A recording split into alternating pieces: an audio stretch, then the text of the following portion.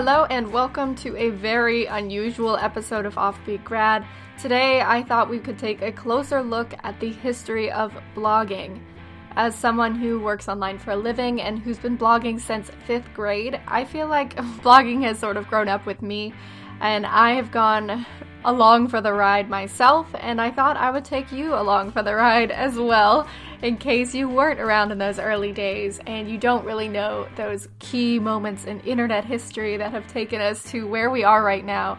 And I think where we are right now is a very unique place, and who would have thought that you would be able to make a living typing your thoughts on the internet? Like, I don't think anyone thought that 25 years ago. Now it's just a new reality, and it's this new normal.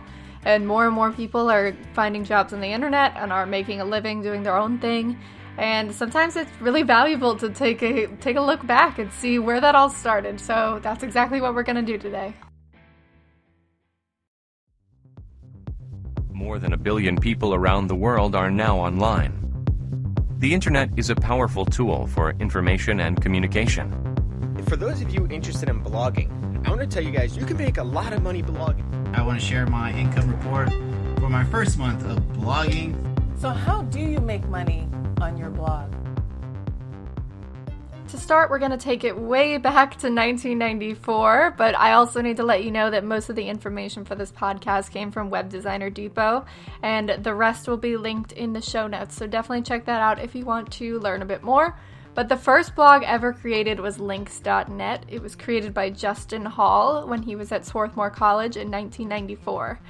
Of course, at this time, they weren't even called blogs, and he just called this his personal homepage. Who is Justin Hall and why is he noteworthy?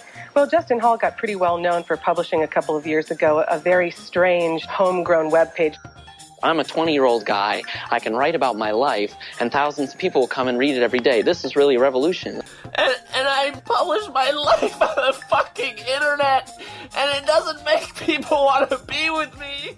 Links.net actually turned 25 a month ago, so I thought I would read his post from January 23rd at 10:03 p.m. because he really has a way with words, and he has been sharing, or oversharing as he would like to say, his life on the internet for 25 years, and he is a pioneer since we're all about oversharing today.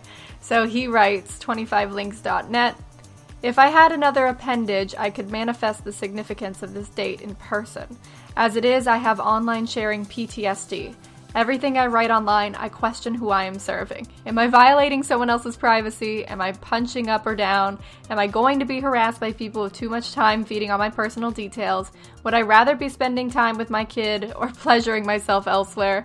So I'm constipated for online sharing. Plenty of buildup, scores of photos I take each month, gigabytes of unshared media. I check Instagram and I think, oh man, my friends are doing great things and taking wonderful trips and asking good questions. Shouldn't I demonstrate my standing as a photogenic human with the means to participate in mediated life demonstration? It's just too much to think about. Only good girls keep diaries, the bad girls never have time. That was his lovely post. There's more to it than that, and I highly recommend you read it because he is just a spectacular writer, and it's very interesting to see how his words formed really the basis for every type of internet sharing we know today. So Justin Hall was the first, but it wasn't until 1997 that the term weblog was coined. And it was coined by John Barger, who was an early blog robot wisdom starter, and he actually created this term to reflect the process of logging the web, which is something that he noticed when he browsed.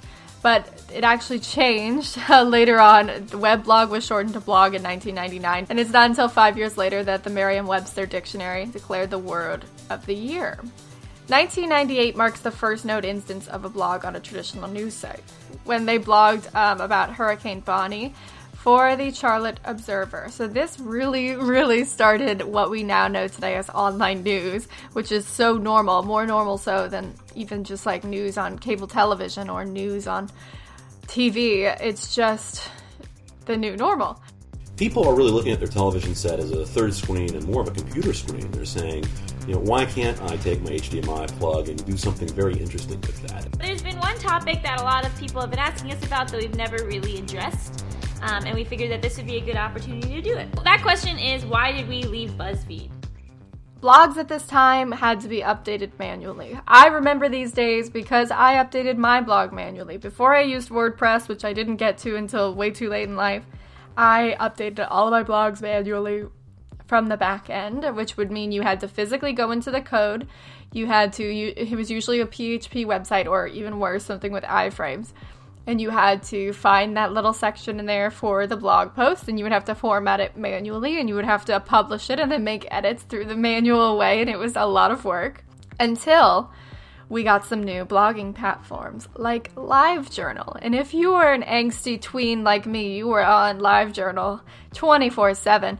LiveJournal was really the first platform that challenged people to just post whatever they wanted, because at this time we had other things like MySpace, that doesn't really count as blogging, and people were more curated on that platform, so LiveJournal was a place to just let it all out. And it was a weird place, and there was a lot of fiction and creative writing and a lot of personal diary type entries, and it was a mess, and we all loved it. And then in 1999, the platform that later became Blogger was started by Evan Williams and Meg Hurahan at Pyrolabs. And Blogger is responsible for bringing blogging to the mainstream, because before this, like I said, people needed to update these blogs manually. If you didn't know how to code, or you didn't want to learn how to code, there wasn't really a way for you to easily update your own blog, so you might be turned off to starting one. But with Blogger and LiveJournal, you could do this in a few clicks. You don't need any coding experience. It was very simple to sign up. You get a little page to yourself, and it was just an easy way to get your thoughts on the web, so a lot of people did. The early 2000s were a period of growth for blogs, as most of us know. In 1999, according to a list compiled by Jesse James Garrett, there were 23 blogs on the internet. By the middle of 2006, there were 50 million blogs. So that was a big growth. It's even more now, obviously, but think about that. In 1999, there were only 23. Imagine being on top of your niche. Now there's 50 million. So it's pretty tremendous how it grew so quickly. During this time, in-depth blogs were also becoming more popular. They even delved much deeper into the current news and pop culture, which was a great relief for people who were so used to reading their media in the newspaper or in a magazine. Now suddenly you had access to someone else's thoughts, someone who wasn't necessarily a writer, wasn't a journalist, or wasn't a pop culture writer. I don't know. Just people who had new opinions were able to speak up, and that's really cool, and reporting the news took on a different meaning. But blogging is first and foremost about writing, and writing in a way that foregrounds play as well as intellect. I started blogging while I was doing my PhD in biochemistry at the University of Toronto, and I just wanted to talk a bit about science in general to a public, a general audience, because I felt that a lot of people didn't really know what I was doing in the lab and why I spent so much time in the lab. By 2001, there was enough interest in blogging that how-to articles and guides started popping up, so this is a new terrain. Now, this is so normal, and most business-type blogs seem to focus on how-to articles, guides, but before this, it was just about commenting on your personal feelings, talking about your day, sort of a diary format, or commenting on the news. Now, how-to articles are a thing, and now meta blogs are a thing. And meta blogs, I'm in it with the meta blogs. Meta blogs are blogging about blogging. And now these made up a sizable portion of the most successful blogs, and that's because so many people were interested in getting in on this because it became so popular and people needed tips, so they looked to these meta blogs, and they never slowed down. WordPress started in 2003, and that just made it even easier for blogs to hit the mainstream. In January 2005, a study was released saying that 32 million Americans read blogs. That was more than 10% of the entire population at the time. That year, Garrett M. Graff was granted White House press credentials, and he's the first blogger to ever be granted to do so. So clearly blogs are becoming much more mainstream, much more accepted. They were even being seen as a sort of legitimate news outlet. And by the end of 2010, there were more than 152 million active blogs. When we hit 2010, we reach a new era of blogging, which is known as microblogging, and we're still sort of in this today. And a lot of people only think of Twitter when you think of microblogging, because that's how they market themselves, is you get like 250 characters, so it's a microblog. But this isn't really what microblog means. A real microblog is something like Tumblr, or a platform that allows for a more traditional type of blogging experience, but it's on a smaller scale. So not really Twitter. Tumblr is the first major site to offer this kind of service, and Tumblr started in 2007, and they allow a lot of different post types, so you don't have a one-size-fits-all platform. You can just post pictures, you can just post videos, stuff like that really spoke to especially young people. And Tumblr is still around today, and I'm sure we've all used it. I still like Tumblr, but recently Tumblr has been cracking down on adult content, and it's led to a lot of issues in the community, and a lot of people are choosing to take their artwork off of Tumblr, and we're not really sure whether or not Tumblr will survive after this controversy. So, just in case you've been living under a Dwayne Johnson, Tumblr, having a reputation of it being a cesspool for SJWs, crazy fandoms, and generally weird posts and memes, has recently gone under a content purge that left many of its creators to go off Tumblr and go to different platforms. But no matter what side you're on, this should still concern you. Because not only has Tumblr already began censoring images that are completely fine, like could not be more SMW. This is a part of a greater issue that happened to YouTube and is happening to social media sites all across the internet. Another huge update in the world of blogging in the mid-2000s and 2010 period is the Google Panda update, which happened in 2011. So what this did is change search engine optimization, basically. It changed the way search results were shown on the search engine result page, and what it did was lowered any low-quality content. It ranked them out of the search engine page. So websites that were using keyword stuffing or didn't have any content just sort of fell off the map. It became a big no-no to do stuff like that. So now SEO focused on providing high-quality informative posts, and websites that did that will rank way higher, and that's still true today. Today, 25 years after the first blog, we have a new era of the internet, basically. We have Instagram, which is sort of considered blogging. We have stories, we have Facebook, we have all of these things that weren't here when Justin Hall started his links.net in 1994. Now Instagram is considered blogging. Posting on Twitter might even be considered blogging. We see so many platforms come and go, things like Tumblr that are sort of falling out of practice, and LiveJournal, which is sort of a wasteland, and Blogger, which not many people use anymore. All of these things have come and gone. Now we have WordPress reigning supreme. We have new ones like Wix and Squarespace that are becoming really popular. We have bloggers who are making money blogging. Influencer marketing is so on the rise. And we have 400 million blogs active today. What you can do is you can run some Facebook and Instagram ads to that specific blog post, not to your actual blog, not to your blog homepage, but to that specific blog post. Biggest lie I've ever heard in my life is that followers equal influence. So what does that mean for the internet? Basically means that it's always changing, and I think we already knew that, but it's very interesting to take a look back and see how quickly we got here. Like, it seems like something that must have taken decades, but really we got here so quick.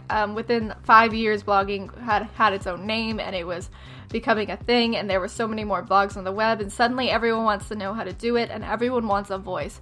And I think that's really what blogging is. It gives the voice back to the people. In the past, it was only people with press credentials or who had a big enough platform to be heard, who had a way to get their voice out. But thanks to blogging, literally anyone, anywhere in the world can get their voice out however they want, and that's a freedom that we should really be glad we have. Sometimes I hear a lot of people asking if blogging will go out of style and if blogging will just become a thing of the past. And I say no. I don't think blogs are ever going to die, and there's 3 reasons for this. First, news websites are always going to survive. News websites are the new normal. Things like BuzzFeed, TechCrunch, Motley Fool, etc. These are all just staples that are so huge and powerful, they're not going anywhere. These have 10 plus new articles a day. They have constant influx of new content and new advertisers and new streams of revenue, so they're not going anywhere. Next, corporate blogs are starting to become really, really necessary. So not just big corporations, but also just small businesses. Everyone needs to have a way to reach their customers, and it's becoming the best way to reach your customers. And it also really increases the engagement and the conversation between big businesses, small businesses, customers, and clients, and that's a great thing. Finally, it's only getting easier to make blogs, like we've said.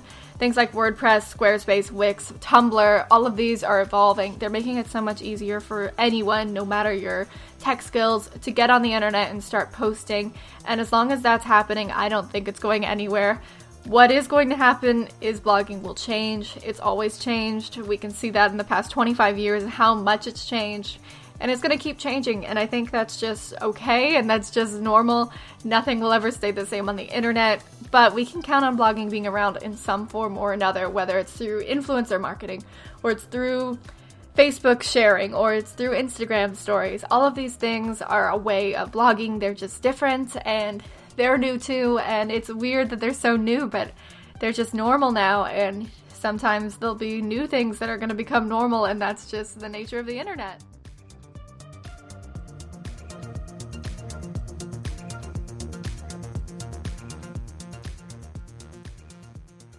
So today's episode was a little bit shorter. I hope you really enjoyed diving back into the brief history of blogging, because I think it's really interesting, and it's really good to take a look at these things and see how far we've come, because sometimes when you're wrapped up in your own little world, you can feel like things aren't really moving forward, or they're not changing very much, and you think like, wow, I wish things would just get a move on. But they really are, and it's just hard to see that when you're so close to the platform. And I just wanted to have us all take a collective step back and just see, wow, look at this, look how far we've come, because it's really cool. And if you're like me and you grew up in the mid-90s and the early 2000s, blogging is something that really shaped our experience, and we grew up thinking it was normal. And I'm really glad we did, because if we didn't, like, who knows if we would be able to make this our careers, or if we'd be able to really make the most of blogging. And I think that's a really cool benefit of being around in this time, even though the world is ending in so many other ways. So that's my little story for the day. This was a bit of a different episode because it's a little bit more produced. I've got some cool sound inserts and some cool interviews to include, and it's different, and different is good, as I just said. So let me know if you liked this, and if you'd like me to dive further into other things. I'm thinking of doing like remote work, or even just the internet, or how the internet works. Like, there's a lot of cool, interesting things that I love to research on my own, because I love technology and I love communication, and I love to see how they intersect. So let me know if you like this. If not, you can tell me that too, and I will never do it again. Great. Have a very productive Thursday, and I will see you next week.